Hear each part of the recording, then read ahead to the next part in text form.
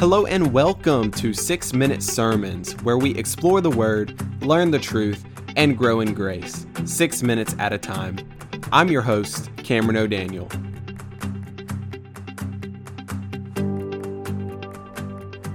Luke chapter 15, verse 7.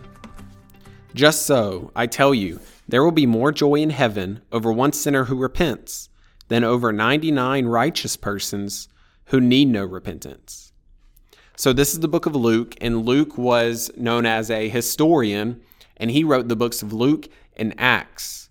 He wrote these not because he was persuaded to write them or forced to write them, but he wrote them in order to give an accurate historical understanding of what happened in Jesus' life, and even right after Jesus' life in the book of Acts. And so here we are in the very middle of the book of Luke, Luke chapter 15, and the subtitle for this passage is The Parable of the Lost Sheep. And so I'll just read that real quick. It's just a few verses. Verse 3, so he told them this parable. What man of you, having 100 sheep, if he has lost one of them, does not leave the 99 in the open country and go after the one that is lost until he finds it? And when he has found it, he lays it on his shoulders, rejoicing. And when he comes home, he calls together his friends and his neighbors, saying to them, rejoice with me, for I have found my sheep that was lost. Verse 7, our verse. Just so I tell you, there will be more joy in heaven over one sinner who repents than over 99 righteous persons who need no repentance. Over the past few years, there's been talk about what this passage actually means and what it is referring to. Some people make the claim that it is Jesus talking about how he is going to universally save all people and how he's going to search out all people and save them all. Well, that's not necessarily what it means. It's talking about unrighteous people who repent, turn from their sins, and are saved. The Bible is very clear that universalism, the idea that everybody's going to go to heaven, is not real. That's not a valid biblical belief. Jesus, as I've said before in other episodes, Jesus speaks more about hell than he does about heaven. And it's not because he's from hell or he enjoys hell, but he's warning people. He's warning people that, hey, if you don't repent of your sin, this will be the outcome. I'm a gracious God. I'm the Son of God. God sent me to save humanity, to save those who will believe on me and repent. But if you don't believe on me and repent, there's nothing I can do about that. I've made the gift available. It's available to all people. And if you don't believe on that, there's nothing more I can do.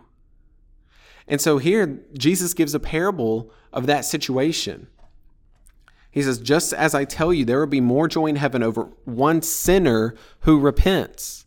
So it's talking about unrighteous sinners, people who don't know God, don't know Jesus, and they are repenting.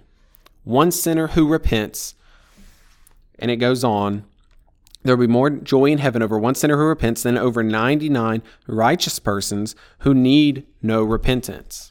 So what is the point of all of this? Before I could take this many different avenues. There are many different ways you can expound this passage. But the main point that I want us to grasp is that God desires salvation for people.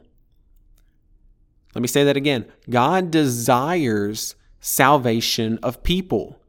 He is not in heaven willing people to hell. He's not throwing people to hell. He is not making salvation unavailable to people. He wants people to be saved. It says it here. Listen here. There will be more joy in heaven over one sinner who repents. There's going to be rejoicing. There's going to be a party for people who repent and turn from their sin and follow Jesus. So if there's a party, if there is rejoicing in heaven over a sinner who repents, then you have to believe that it's a desire of God that he wants people to repent. If he did not desire people to repent, there would be no rejoicing. He'd be upset. But that's not the will of God. God's will is that people would be saved. That is what God's will is. If you go down later in the passage of Luke, I'm not going to read it, but you have the story of the prodigal son, the parable of the prodigal son. And at the very end of the prodigal son, that there was a party when he came back. There was rejoicing. The father was glad and happy that he came back. And our heavenly Father is the exact same way. He desires you to come home. He desires you to come into his arms and rest and say, God, I don't know what I was doing. I'm so sorry. He's not going to turn you away. He's going to run to you as the father did in the prodigal son and say, my son has returned. Who was once dead, he is now alive. Jesus, we thank you for the fact that you came down to save sinners. And God, I pray that if anyone is listening to this right now and they are not a believer, I pray that you would convict them of their sin, but also show them that you love them and you desire to save them. I pray all of this in Jesus' name. Amen.